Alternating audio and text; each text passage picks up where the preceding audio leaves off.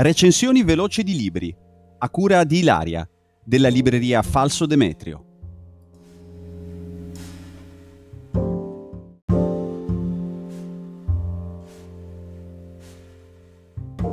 Ciao, buongiorno a tutti gli amici di Good Morning Genova. Questa settimana per la rubrica recensioni veloci di libri vi volevo segnalare che la Fandango ha ritradotto e ripubblicato King Kong Theory, un saggio dell'autrice francese Virginie Despentes. È considerato da alcuni un moderno manifesto femminista, da altri una autobiografia un po' troppo cruda e aggressiva. Certamente l'angolazione con cui la Despentes racconta la sua esperienza come ragazza punk che affronta la sessualità e la sua femminilità in una maniera molto aggressiva, molto irruenta ma anche diretta, certo forse non appannaggio di tutti, non tutti possono gradire questo tipo di linguaggio, questo tipo di punto di osservazione, però ha in sé certamente alcuni spunti e scorci di interpretazione piuttosto validi e piuttosto attuali.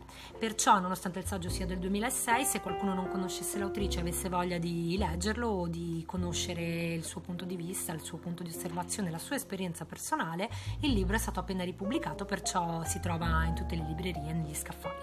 Grazie, ci vediamo presto e buone letture. Ciao!